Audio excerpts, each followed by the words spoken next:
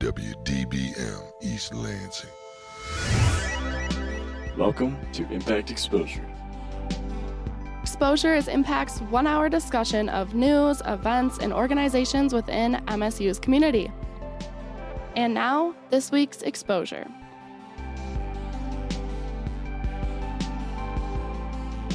Hello, everyone, and welcome back to Exposure. I'm your host, Stephanie, and today I have a surprise for you guys. We have a co-host. Please welcome Michael. Hi, everyone. This is Michael Anthony Suarez, a.k.a. Mas, because I always leave people wanting more. He's going to be awesome, and we're excited to have him as my co-host this year. But enough about us. We have someone here from ASMSU, so please welcome Mario. Thanks for coming. Hello, thank you for having me. Mario, can you please start off by sharing a little bit about yourself? Yeah, well, I'm a senior. This is my fourth year at Michigan State University. I'm majoring in political science and minoring in leadership of organizations. And this is actually my fourth year being involved in ASMSU as well. Awesome. Can you talk quickly about how you felt when you when you accepted the nomination for president of ASMSU? Yeah, well, first, ASMSU stands for the Associated Students of Michigan State University, for those who might not know. But when I decided to run and submit my candidacy, it was a very surreal moment for me. I don't think anyone typically plans to be the president of ASMSU when they first get to campus. So it was definitely a combination of many different events at the university, within my own life, within ASMSU itself, that led me to that moment. And how did you first get involved with ASMSU? Yeah, so when I was a senior in high school, as soon as I got accepted to Michigan State, I searched up MSU student government on Google. And the first thing that popped up was ASMSU. I was kind of involved in high school, but I wanted something that offered more, and definitely I got almost more than what I asked for. Well, and ASMSU does a lot more than just student government. I feel like a lot of our students don't necessarily know what you guys do all the time. So can you speak on what you guys do from the day-to-day, as well as how you help students? Yeah, so we are a student government, and with that we have multiple departments. For example, we have our class councils. Each class council has its own theme that's geared towards the respective class. We also have the Red Cedar Log. That is the university yearbook. It is full color, over 300 pages. We have an entire department based on designing it, writing for it, and eventually producing it. And that comes out. The current one is actually out now. With this, we also have our staff side. So this is anywhere between human relations, marketing, information technology, sustainability, health and safety. So it is definitely not your typical impression when you hear student government. Of course, we have our legislative side. We also have quite a few services for students. Most notably, we have our Safe Ride program, which picks up students from 9 to 2:30 a.m., 7 days a week. We also have iClicker rentals, free Blue Books, free graphing calculator rentals, free printing. So we've definitely expanded throughout the years, and we're always looking for ways to do more and to build upon what we already have. Absolutely. I think it's awesome that you guys are looking to help out, your fellow students, and that's very important to do. Yeah, Mario, thank you for sharing that. I think it really explains what ASMSU is. If I can go in a little bit deeper, and if you can elaborate a little bit on what the purpose of this organization is, like why is it important that MSU has this organization? Yeah, so the bottom line of ASMSU is to serve students. Going more into depth, it's to enhance our student experience at Michigan State, and then to amplify and to give a platform for the issues and whatever concerns that students want to address at the administrative level. So think of it as a microphone to the student body. And while you've been involved, what's one of the biggest things I think that you have done while you've been involved? Like, what's one issue that you've been able to talk to or like raise awareness for? Yeah, well, a big one these past few years has definitely been with sexual assault. A few years ago, we had a teal ribbon ceremony, raising more awareness on sexual assault prevention and awareness. on campus. Yeah, that definitely is something that touched the lives of all of our students and even alumni and everyone that's been, across the world and has experienced anything like this.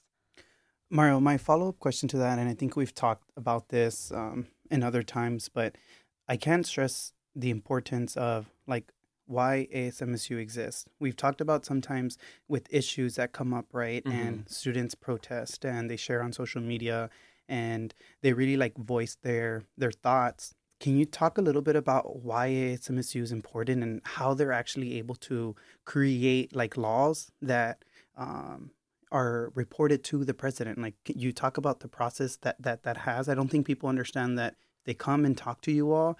They can put it on paper. They can, and then you all relate that to the executive, board at MSU. Yeah, well, there are definitely a lot of ways that spreading awareness on any issue can happen. For us at ASMSU, a typical way is through our general assembly. So there's a stance, a position that we as students choose to make. It most likely goes through there.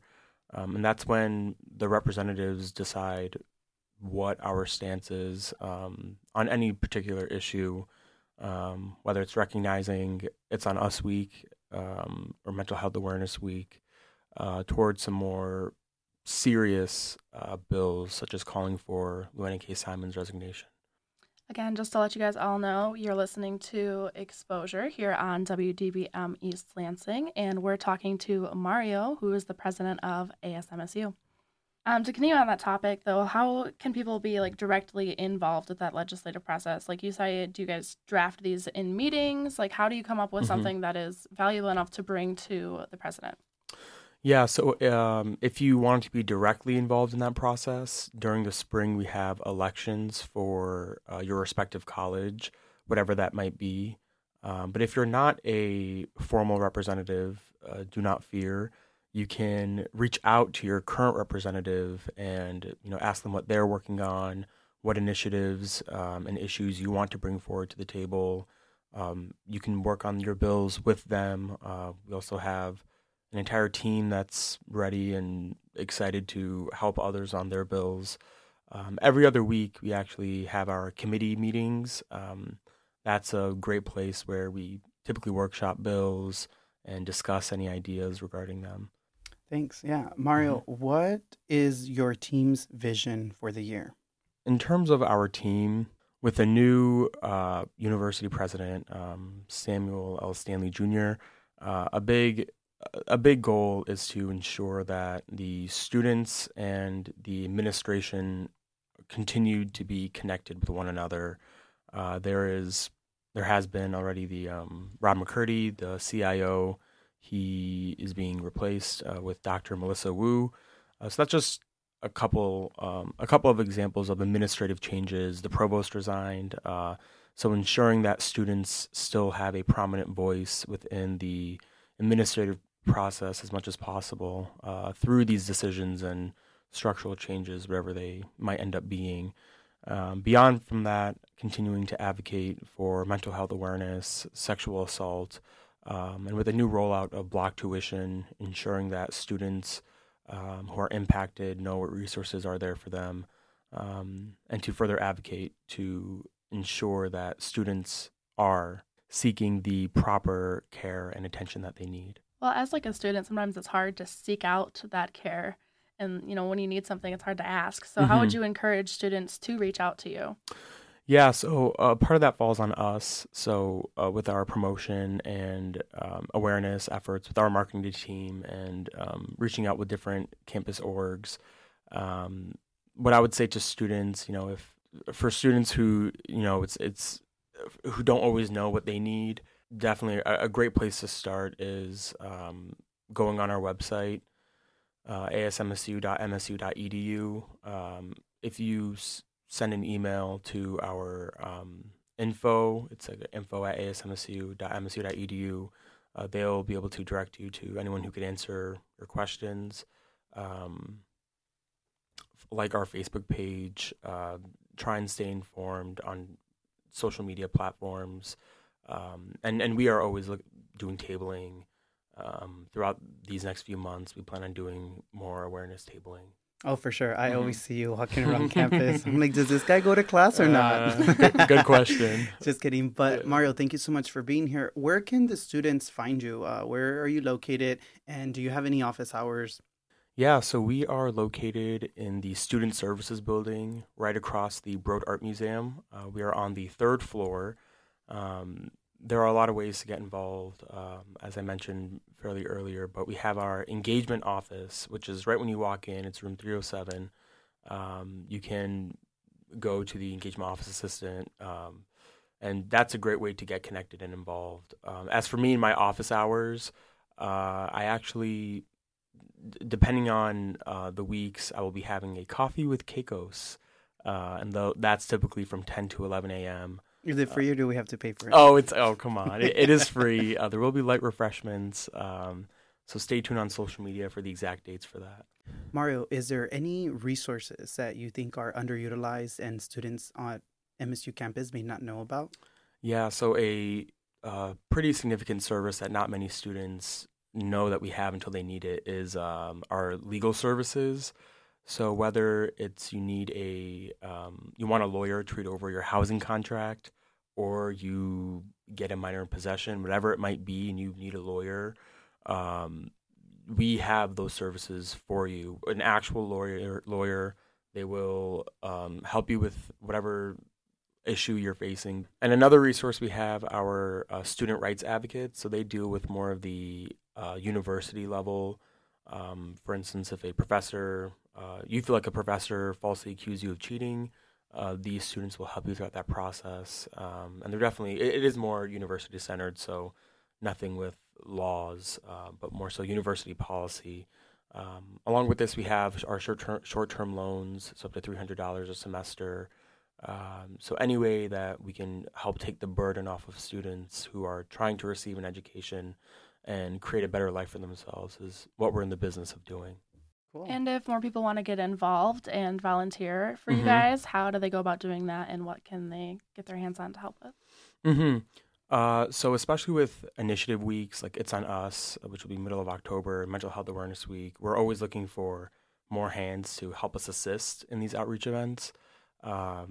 So I would recommend staying up to date on our Facebook page. That's where we're updating the most on events and activities. And then depending on what's posted, if you're interested and you desire to help us out in that, reach out. You can message the account directly, and we'll help get you connected and involved. Awesome. Well, thank you so much for coming in. Is there anything else that we can do to help as Impact or as students in general to help promote you guys' organization or other things? Well, thank you for having me. I mean, this is already a great first step in exposure. I love the idea of it. Awesome. Well, thank you. Those are all the questions that I have. On behalf of 89 FM, the Impact Radio Station, we are really glad that you were able to come in and talk to us. Thank you. Yeah, thanks.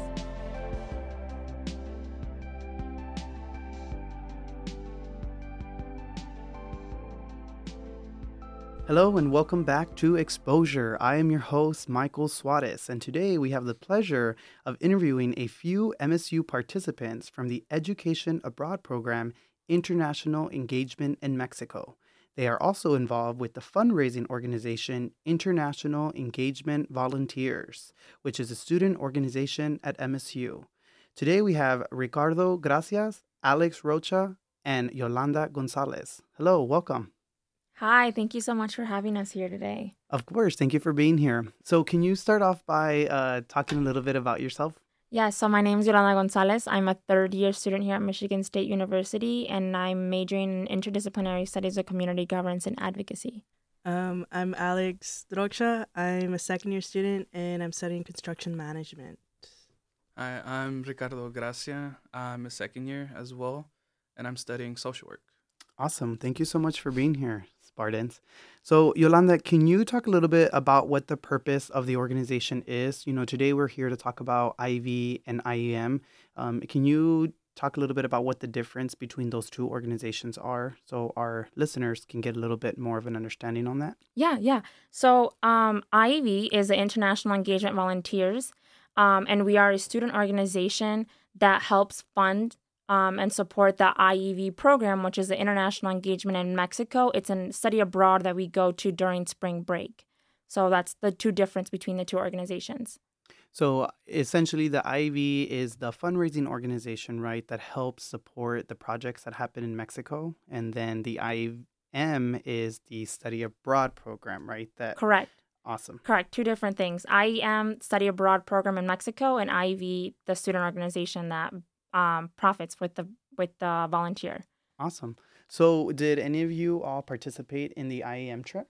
Yes. So I actually went my first year to Huatulco. So I went to Huatulco, Oaxaca on spring break. Awesome. What can students expect like when they go to this trip? Like what was it new to you? Had you ever been to Huatulco, Mexico before? So my family's actually from Oaxaca, so I was very grateful to get Huatulco as a choice. And I went, and it's a good way to see the behind closed doors on how a nonprofit actually works. You know, the projects that we do there for in-need communities, especially in Mexico. So, yeah. Okay, and I went to Mérida, Mexico, Mérida, Yucatan. And it was a really interesting experience for me because I went with certain expectations, and those were met with more that I didn't even expect. So it's a really interesting program to be part of and to participate in. And yeah. Awesome. What do you think is one thing that you were able to take from this experience as an MSU student? How did it impact you? The way it impacted me, I would have to say it was more sort of realizing how much we take for granted certain things, even though it's like the most minimal part of the day. Even just waking up and knowing that we have food to eat, for some, it might not be that way. Wow. Yeah, that's very true. And I think that when, students go to this trip, like you said, it is definitely eye-opening and in different ways to different students. Mm-hmm. So thank you for sharing that. What about you, Alex? How was your experience? What city did you go to? I went to Oaxaca, Mexico. So the capital of Oaxaca. So my experience was very eye-opening. Because as Ricky said, like we don't really know what we have to. I mean, this trip just really opens up your eyes to see what you really do have. Like we take advantage of these things that some people don't have. So just really eye-opening. Thanks. Alex, can you talk a little bit about like what students can expect when they're doing this study abroad program? Like if you can talk about like one day, like your schedule, how it was and how it worked, just so they can kind of get an idea. So my schedule for like one of the days was our camp was an hour away from where we were staying. So we would get up, eat breakfast, and would be the first ones to leave. So when we would get to the site, we were working with the school with kids with disabilities. So we would be there from 8 a.m. to, I think, 2 in the afternoon, and we would interact with the kids. We would help out, like, painting the school is one of the things we were doing. And from there, we would take an hour trip back, and we would rest a little bit and go on with our last meeting of the day with the group and go off to dinner and get some rest for the rest of the night. Awesome. So when you're saying you got back, you met with the group, what did that exactly entail? So meeting with the group is one of the things that you'll do because there'll be a certain amount of people that go to the city in Mexico, and you just meet with them. It's like a little group meeting. You talk about how your day went, how was the site, and how it's going so far, and what do you think what to expect by the end of the week of the spring break trip. Awesome. And what about you, Ricardo? Like, when you went to Yucatan, right, to Mérida, what did you get to see? Like, was it just all like being involved in the community and helping that, or did you also get to experience like extracurricular stuff? Like, did you get to go sightseeing? Yeah, of course. Like because the way we left, we got there the Saturday before the week started. So the weekends were usually more sightseeing. And so one place that I really liked was this part called the Cenotes.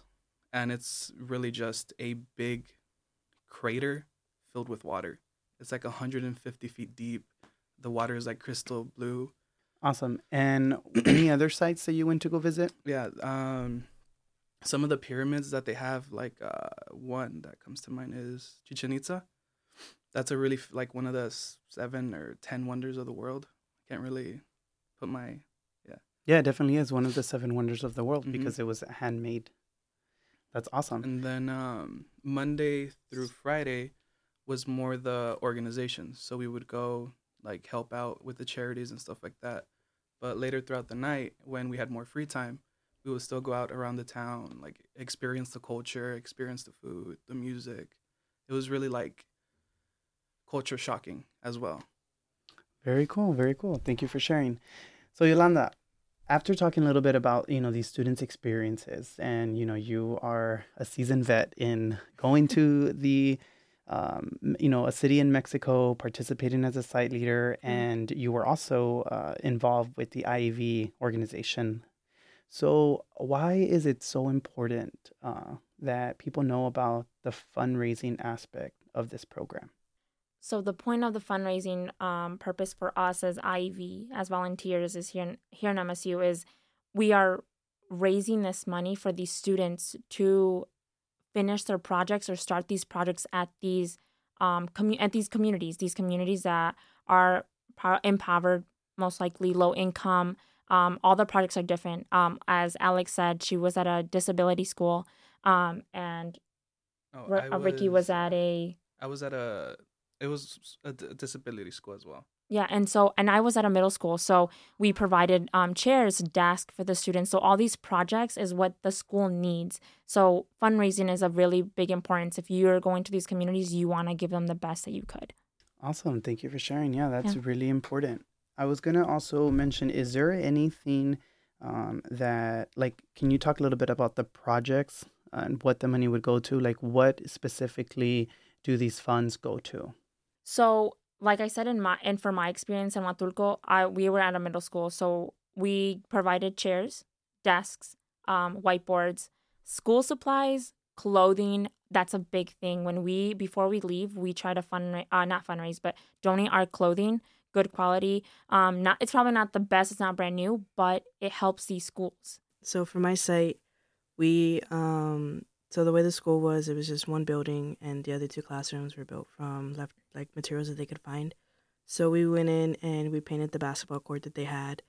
We also painted the buildings for them so that the kids could at least see some more color in it. And we did like a little track for them. We painted out a track for them to like run around on and stuff like that. So because when we went in, they didn't really have that. And we also bought them school supplies and provided them with some clothing also. That's awesome. Yeah, I was doing some research on the organization, and this program has been going on for almost 10 years, more than 10 years, right? Correct. It's been continuously growing, right? There's almost more than 100 participants, right? And there's, I think you all just added a new city this year. There's 5 total cities, right? Correct. That's amazing. And there's you work with different partnerships in Mexico, right? And like you mentioned, there's different organizations that have disabilities, right? Or that are orphanages and things like that. So a lot of this fundraising money goes to those types of projects, right? And I think last year in one of the cities, you all kind of were recognized by the governor of one of the states, right? Oaxaca, if I'm not mistaken. So it's growing a lot of traction, right? And we're building these relationships with people in Mexico just through this program. So that's awesome. Thank you so much for doing that.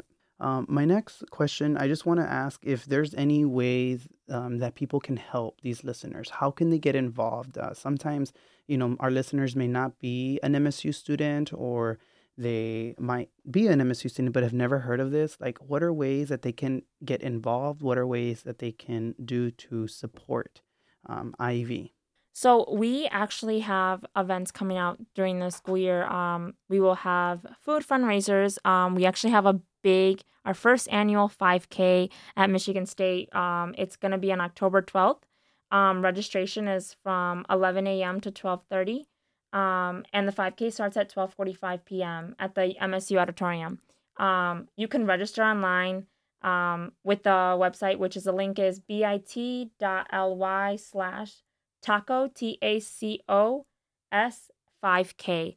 So that's another fundraising that we have. It's a run, but we're also going to have a fiesta. So there will be food for those participants that also don't want to run. You can always just come and enjoy some food and Mexican food, because we are going to Mexico City. So we obviously want to provide food for the MSU students. That's awesome. Thank you so much for sharing. So I look forward to the different fundraisers that you all have coming up this year. I think the 5K is definitely a great way to start the year. Again, that's October 12th, right? So Correct. It's coming up very soon. And like you all mentioned, they can find more information on your website, right? Through Migrant Student Services. Yes. There's more information there about the International Engagement in Mexico programs. Awesome. Thank you so much for being here. Is there anything else you all would like to add?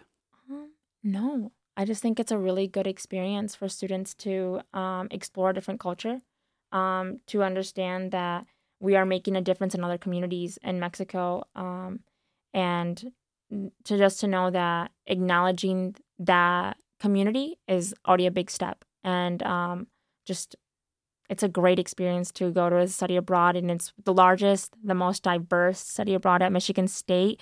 And then you also get 3 credits. So that's the bonus part of this study abroad, is that you get credits for it and you have a great experience for spring break. And why not? And let me add one other thing. I know we haven't mentioned it, but it does take place during spring break. So just to say, like, who wouldn't want to go to spring break in Mexico, you know?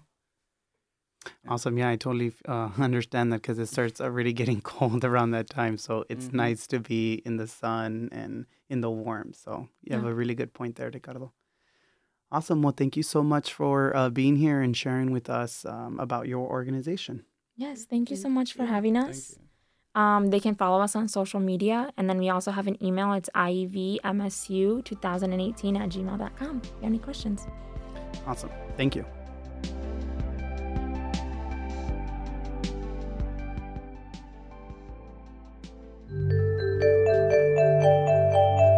Good morning, everyone. You're listening to the Sci-Files, an exposure segment featuring Michigan State University student research. We're your co-hosts, Chelsea Boudou and Daniel Puentes. Today we're here with Mike Morrison. Mike, can you please tell us about yourself? Sure. So I was a user experience designer for about 10 years, and then I got really burned out, and I quit my tech career and went back to grad school to get a PhD in work psychology. What is UX?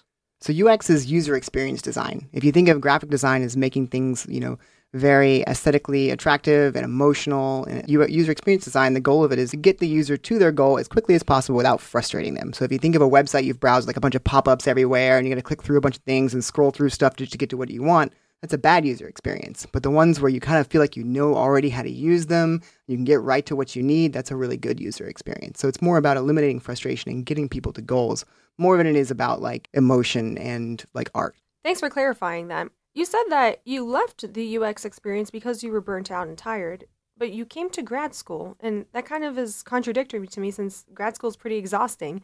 What do you do here in grad school? Sure. So I'm a PhD student in organizational or work psychology, and I study things that make work meaningful and the differences between like realists and dreamers. And I think I had experiences in my former career where I had really, really meaningful work. People say you study, what you want to see or what you have. And I had extremely meaningful work experiences. I wanted to understand that feeling better. And I realized I liked helping people and understanding people more than I liked, coding websites all day, which is perfectly fine in its own. So that's why I wanted to come back and study psychology for real. And then I ended up going back a little bit to UX design and bringing it to psychology. So it sounds like then that you took the technical training that you gained from the private industry, and now you're taking those skills to apply it now here in an academic setting. That's exactly right. It's sort of like, I think when you have a career, you learn to see the world a different way. And I learned to see the world as a user experience designer. And then I came to science and I realized that they needed user experience design more than they needed my psychology that I was researching. And so I kind of shifted back a little bit. I agree. Like if you go to a conference and you see a presentation, it's just a lot of words and a lot of data just thrown at you. But half the time the room doesn't even really understand what the person is presenting. How have you applied UX to your graduate thesis? So my thesis is just normal science. If you read it, it would just be an overwhelmingly technical paper. But I've applied it more to presentations and posters. When you're a user experience designer, you kind of accept that people are lazy. We've evolved to be lazy. We want the maximum possible information for the least possible effort. And I think in science, that's vulgar. That's like, oh, I'm not lazy. No, I'm hardworking. But, in user experience design, we just like, no, it's cool. Everybody's lazy. Everybody's lazy. So let's just design for lazy. And so what I do is try to design my presentations and posters less to show that I did a bunch of work and more for engagement and accepting that people have a limited attention span and get overloaded very quickly. When I do a presentation or a poster in science, I'm really thinking about how to emotionally move people and how to keep them engaged and keep them from getting bored more than I'm thinking of the science of a data or things like that. It's more, I focus more on the story because I learned that on the internet. On the internet, if you bore someone for a second, what do you do when you get bored on a website? You click the back button, right? So for 10 years, I got sort of conditioned to be afraid of boring people, and I think I try to apply that to my scientific presentations. You mentioned that in your thesis, you're looking at what the difference is between realists and dreamers. Can you go into a little bit more depth about what that means?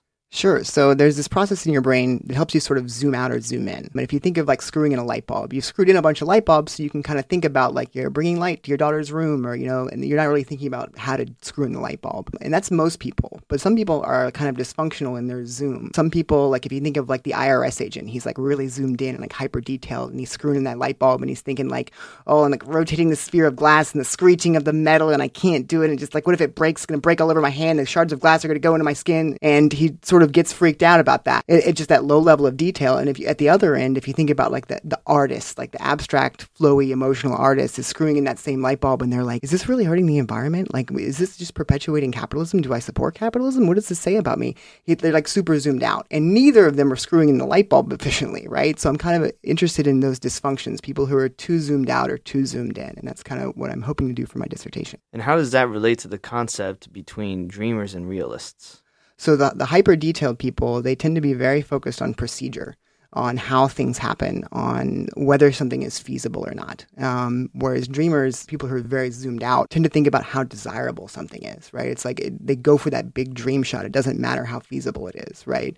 So if you think of someone like Elon Musk, who's like, we've got to like hit this giant goal and achieve sustainable energy for the entire planet, but he misses deadlines and then misestimates how long things are going to take and things like that. That's very normal for someone who's that zoomed out, because when you zoom out, you start missing those procedural details. And at the other end, you have people who, you've heard the phrase, can't see the forest for the trees. You have people who are hyper-realistic. They're very practical. They can plan very, very effectively. They have trouble zooming out and seeing that broader meaning. How do we find that balance? Most people have that. I don't know this for sure, but this is all theoretical at this point. But I think that most people probably can zoom out and zoom in. Most people probably have that balance. But that's a good question for people at either end, because I think it's probably a comfort level. I think people who are very detail oriented are kind of uncomfortable kind of zooming out, and I think people who like prefer to be head in the clouds are kind of uncomfortable having to think about like the day-to-day details. And how do you study this?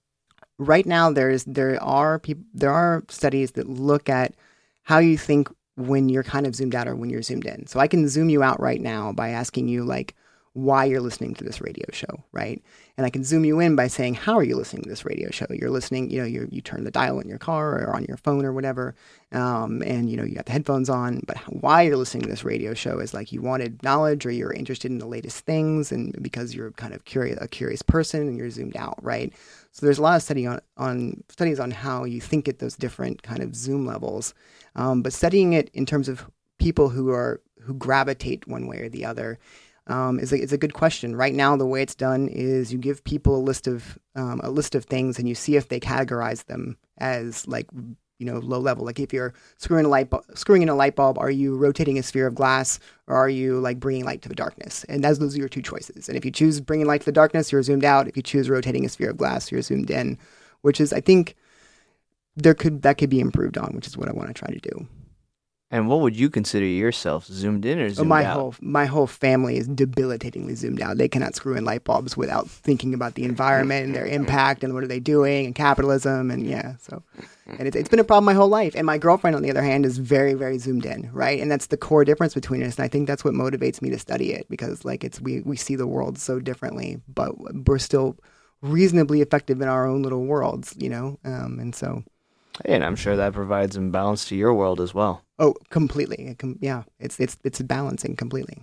Do you constantly find yourself trying to figure out if someone's zoomed in or zoomed out? Yes. And the ones in the middle who can do both really confuse me. I'm like, oh, maybe it won't work. My dissertation's going to fail. But actually, I've found that like a lot of people will self-identify. And as someone, a lot of people are like, the zoomed out sounds very good. You're like, oh, I'm totally a dreamer. I'm an entrepreneur. I'm a big idea person, right? But there's a lot of people will be like, oh no, I'm not that. I am that detail guy. Like I like to be really realistic. And then I hate those dreamer guys who come in with big ideas that are completely impractical, right? I'm just like, dude, think through your stuff, So it's been funny to watch like people very readily self-identify, and because really there are strengths and weaknesses to both ends. There really isn't one that's better than the other, and so. Because neither of them are competent on their own fully. I think that's the best. That's the way I've seen so far. That makes sense to me. People are always self-identifying and trying to figure out how they organize themselves. And I'm kind of wondering, I've heard about your Better Poster initiative where people are learning about how to make a better poster for academia, which I will ask you to explain. But I'm wondering, did you come up with Better Poster because you were trying to actually criticize academia and think about it further, but using your background knowledge of UX? I think it was definitely using the background of user experience design that inspired the Better Poster. I think what happened was I had a really bad health scare. I was continuing along my career as a psychologist. I was going to do my dissertation, get out of here, get a job, ignore all the user experience design issues I saw in science because there was no self-interest for me to do anything about it. And then I had a very bad health scare. And I think if you've been in that position where you've had a health scare, you've known someone who's gone through a very serious health issue, you know that they're sort of living at the mercy of science. And all you want is for science to speed up and save them. And so I wanted to do something for me and for those people to speed up science, the system of science, all of it, every disease, every discovery. I wanted it to happen faster. And I knew that it was very slowed and very inefficient right now because of these old, badly designed systems in science. And so I'm only one person. I can't fix scientific publishing, which is a nightmare. But I could take a swing at the poster. And the poster was kind of this low-hanging fruit. Because scientific posters, so there are, if you don't know, every field in science has conferences. And at every conference, there's these poster sessions where scientists share findings on these giant poster boards. So if you think of just rows and rows of like cubicle walls with these big posters on them. And scientists are very, very brilliant, passionate people, but they're beginners at design. And so they make the mistakes that beginners make, which is they fill up too much space, they center everything, they don't boil things down, there's no hierarchy. And so you have basically a room full of, think of like driving down the highway and seeing billboards with like paragraphs all over them. You just have no time to absorb anything. All the posters are just completely overloaded with like walls and walls of text. And so what I did was I came up with a new default because, we're communicating tens of thousands of new findings every year through basically the same default template for scientific posters that every field uses. So I thought if we could improve the efficiency of that default template that everybody uses, even by a little bit, since everybody uses it, it could have these big ripple effects, improving knowledge dissemination across science and speeding up discovery. And so what I did was I created a new default that it's very sort of minimalist. It has, if you think of like a TV with speakers on the side, you have a big center area, and in that big center area, the TV area is the main finding of the study, and that's sort of like the 10-second layer. You can learn the main finding of the study while you're walking by in 5 to 10 seconds. And then if you want more detail, you can walk up to the poster, and there's a sidebar with like a tight summary of the study, and that's sort of like a 1-minute layer. You can get like 1 minute of additional detail. And then if you want even more information, if you're still interested in that study, then you can talk to the presenter who's standing there, and the presenter has a sidebar on their side where it's sort of like a cheat sheet, and they have all their figures and stuff they can show you. And then if you want even more information and you want the paper, you can take a picture of the poster, and it scans a QR code and gets you a copy of the whole scientific paper. So it lets attendees really learn as they're walking by and choose how much detail they want from each poster instead of just being overloaded by every single poster and not getting anything. So that was the idea, and I wanted to get it out to every field in science. I didn't want it just to get to my own field, and usually in science, if you publish a journal article, it only gets to your field because everybody only reads their own journals. So what I did instead was I published a YouTube cartoon, which took a long time to develop, and it felt very silly doing it, but I released it, and it went crazy viral across every field in science, as best I can tell. And then people started trying the design, and they started having these really, really good experiences with this poster design. The first person ever to use a Better Poster won Best Poster in the whole show. And I think when that happened, I felt a lot better. I was nervous at first. I was like, whoa, guys, I haven't tried this. And the first person, won Best in Show, and I felt a lot better. And since then, we've had lots of poster awards. I've tried it myself, and it seems to be working really well so far. And we have some exit survey data already, which we're looking to get published now, that shows that it is overwhelmingly preferred and better for learning and discovery. At least people perceive it that way, than the old design, at least in one field. So it's sort of an initial pilot study, but it's very, very promising so far. So to clarify for our audiences then, this Better Poster project that you're working on is not your dissertation. It's like a side project that you're working on, and your dissertation is the work that you're doing on people that are zoomed in versus zoomed out. That's exactly correct. The Better Poster thing, I call it my little war, my poster war, is completely irrelevant to my degree or my career. It's just a complete passion project that I do because I think it can improve the system, and I want to see it improve. Yeah, and you're making a global impact, it sounds like. I've seen it all over Twitter feeds, people praising this Better Poster format. So congratulations on the success for that. That's really awesome. Thanks very much. I didn't think anyone would use it. I thought I would have to be bothering conferences for years, being like, please watch my stupid little cartoon. And then it blew up in 24 hours. And I think really, I'm so happy that people were brave enough to try it, because it's very scary in science to try new things. Scientists are always trying new things with their work, but professionally, they conform a lot because they're very afraid. There's a lot of imposter syndrome in science, so people just sort of are afraid to step out a lot of times professionally. And so I think it's been great that people have been brave enough to try it. And then once a few people do, it emboldens the rest. So I'd like to add some clarification for our audience. Some people might not be familiar with an academic poster scenario. Would you explain a little bit about academic posters and conferences a little, please? Sure, yeah. So my friend Jacob Bradburn, who I think you guys had on your show, talked about, he calls academic conferences kind of like Coachella for nerds, right? It's just where every year, whatever your field is or whatever your little subdiscipline, like mine is like work psychology, you all go to this one big conference, you show up to this hotel en masse, and you do presentations, and you do posters, and you hang out with each other and people that you don't get to see very often. And then poster sessions are sort of an event within that. And poster sessions were originally like the lowest rung to participate in the scientific process. It's like if you're a new researcher, you're like, oh, you can do a poster. Maybe you're not ready for a presentation or a symposium yet, but you can do a poster. And then grad students still do posters too. And so they're kind of treated as this second-class citizen of conferences. And I think because they were sort of originally designed as just a participation kind of idea, I don't know that we ever really thought through what we really wanted out of poster sessions, or what they could be, or their potential, or and much less how to design individual posters and things like that. And so I think that's what science is doing now, which is really cool to see. I agree with Mike, because I don't think the poster scene has really changed much within the past few years. It's maybe developed a little bit because some people get really fancy with a lot of technology, and they'll have a ton of televisions, and people put their poster up on televisions instead of having it printed out. And people also complain about the economic burden that can be on a student or a lab to print a poster.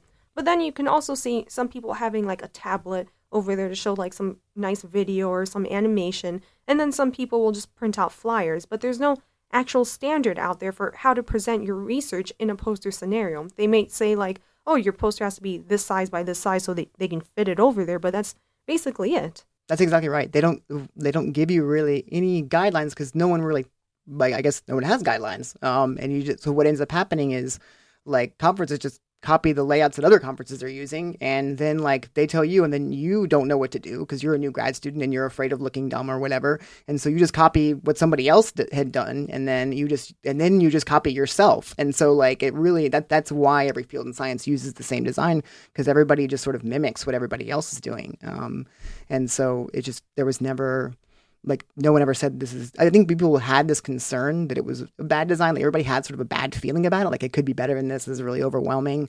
But we just kept doing it. And I've had people email me and say, Mike, I was at poster sessions in the 70s and they look the same. It hasn't changed. Even the negative experience of them hasn't changed. I'm really not surprised that people told you that. I was just guessing some years, but I'm really not surprised. But I'm wondering, do you think that Better Poster can get better? How can we improve it? Because do you think that some people might say, oh, is it a waste of space to use that much space just to put a title? Oh, absolutely. I really only intended Better Poster to be sort of a version 1 default to build from, right? You've heard the old saying that perfection is not when you have nothing to add, it's when you have nothing to take away. So there's lots of new things we can add to Better Poster and different ways to do it. And really underlying Better Poster are these user experience design principles. And if you knew those, you could do all kinds of new layouts and things. So I really think it's just the beginning. It's just what I wanted it to be was like, if you're not sure what to do, just go Better Poster. Like instead of just doing the wall of text, right? But if you have ideas for something crazier to try, just go with it. Play jazz, modify it, do something completely new. And I think that's one of the things that people don't realize who presented these poster sessions is that I talk to conference chairs like every week now, and they all want to see more creativity in poster sessions. They all want to let you do whatever you want. They want to see you innovate. They don't want to see you keep copying and things like that. And so, yeah, I really encourage people to just go nuts with posters. Try your craziest idea. But be really respectful that people have a very limited attention span. And the hardest thing about doing like more effective designs is teaching yourself to cut really brutally, which is the opposite of how you're trained as a scientist. And so in regards to the blank space thing, I mean, negative space is very functional in design. If you look at beginner designers, what they do is they think every blank space is something they need to fill up. And if you look at very advanced designers, like just the legendary designers, their designs are almost entirely blank space because it's negative space because that sort of, it helps focus the eye on different things. And so I'm not saying that we couldn't reduce the amount of negative space. There's probably room for graphs and images and things like that in Better Poster, and I was hoping to see that. But I would rather see people leave it blank and keep the poster focused than clutter it. But if you do have an idea to add a sensible graph or add some imagery behind it, that can really enhance it on top of what it already is. It's one thing to change the format of the poster itself, but what advice can you give to students about actually presenting the material? Because sometimes the students also have this generic way of just talking about their research, but how can they take a better poster format from the graphical design and bring that into their speaking? I think the best thing you can do is protect part of your natural personality for this part of your professional life. So I think, all the things you do in science or as a student, you do for a grade. You do to please some teacher or please your professor or like make a reviewer happy. And so you're just trying to show that you did a good job, or you're trying to talk like you did a good job and be professional. When you talk to people or when you present science, when you go to communicate it, drop that completely. You want to communicate science as casually as you talk to a friend or family member who has no idea what you're doing. And that confidently and with that sense of like safety that it doesn't really matter how you say it, you're just kind of having fun with it. And that's really opposite of how you're conditioned in science. You're conditioned to like cover every base and never say anything wrong. But if you embrace that like fun side of yourself, like you'll do such a better job communicating. You'll probably say it faster. You'll probably say it in a more memorable way. And just sort of, you just have to switch modes and just be free of that sense of like judgment and like give yourself that like psychological safety to say it however. And I think for teaching science communication, I think that has implications too. I think when we teach science communication, we have to give students an opportunity to like just freewheel and in like a judgment-free kind of zone and develop a sense of feedback, not when like they're getting a bad grade or a good grade or doing enough work or not doing enough work, but when they're losing or gaining the audience's attention. And that's hard. It's easier said than done, but that's what you need to be a good communicator. You have to develop that sort of spidey sense about like when people are lost or when they're engaged, which is the opposite of just turning in a big mess of text for a grade. I agree. I would say it's safe to say that Chelsea and I also feel the same way about everything you just said. It's the main reason why we founded this radio show, so that way we can give other graduate students the opportunity to show off their personality while talking about their research in a way that doesn't have to feel so formal. So thank you for always, also heading that route as well when it comes to the poster. Oh, no, that's great. And that you guys are doing that. I think when grad students come on this, it gives them that real practice, right? Like, and I think I would like to see so much more of that, and I think if every scientist had to know that they were going on the radio to talk about their research, we would train ourselves completely differently, I agree with everything that you're both saying because I think it's very important for people to actually put their personality into their research. You can have awesome data, but if you don't have any personality or any emotions into it, no one's going to really be engaged when you're speaking. For example, like a month before you actually came out with the Better Poster YouTube video, I went to my professor or my boss and I told her, I was like, I want to make a graphical abstract. She's like, okay, cool, go for it. And I was like, okay, I want to make my poster look different. And so I study the bladder, and I tried out this design where I put a gigantic bladder on the poster, and I was like, okay, this gets people attention, but it's not doing anything. So I actually made a graphical abstract, and I put it smack in the middle, and I put the title, but I didn't do the block with the color like how you did. And because I did that and I was able to effectively communicate my research, I won Best Poster. And it wasn't because of my specific data, it was also because people were able to understand what I was talking about. And I think it's so important for people to actually keep pushing forward. But some people might just be like you're saying, like they're like, okay, they're lazy about it. They're just gonna be like, okay, Better Poster 1.0. They're not gonna go any further than that. People aren't gonna be like, oh, let me put a fancy border or something like that, because I've heard a lot of people say like, oh, I just got this template off of my lab, and they just copy it and just keep going there and there. And I'm curious now, how do you think that posters will keep evolving now? So I think that if I have any say in the matter, I'd really like to see them keep going in the direction of very, very fast learning. So if you think of a paper, it takes you an hour to read a paper on one topic. That's how if you have an hour to look at one thing, you do a paper. If you have an hour to do 3 things, you go to a symposium and you see 3 presentations in an hour, 15 minutes each, right? Or whatever, plus pad time. And then if you think of where poster sessions would fit into that, right now, it takes you 5 to 10 minutes to go through a poster if it's a wall of text, right? So you're getting, 3 or 4, that's optimistic in an hour, right? I think that's a missed opportunity. We could make posters so fast. What if we could make them fast enough to get 50 posters in an hour, to be able to walk through a room and feel like your brain's just getting this giant software update and be as engaged as you are in like an art show where you're just like fascinated and like recharged. And some people do an okay job. Some people do amazing jobs that like recharge you and get you interested again. And you can't wait to see the next poster. And you end up attending multiple poster sessions because they're so creative and so easy and accessible. I think that's where I'd like to see it go. I mean, if it goes there, if poster sessions become the fastest way to learn what's going on in your field, you go to every one. It would become a main draw instead of a second-class citizen, and it would teach scientists actual science communication skills. Because right now, splattering your paper all over a poster does not teach you how to communicate science. Sitting with it and trying to just brutally, painfully boil your perfect study down into a minute of like content that's engaging, that's painful, but you will learn so much about science communication from it. And so it'll train us to be better science communicators. It'll give that creative side that wants to put giant bladders on posters, which I think is an amazing idea. It'll give that an outlet and reward it in a way that it should be rewarded. So I think if that helps, I think that's where it's going to me. It's a cross between exploring an art show and getting like a really fast software update on everything that's going on in your field. That's where I'd like to see it go. I don't know if we can get it there, but I'm going to try. I think you're making really great efforts.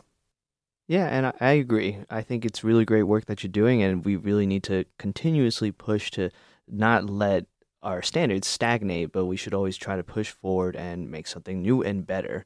So thank you, Mike, for joining us today for this interview, and good luck with the rest of your dissertation. Thank you very much for having me. Thank you to all of our listeners that joined us this week. And remember, the truth is in the science. Any comments and questions can be directed to scifiles@impact89fm.org. We'll see you all next week on Sci-Files.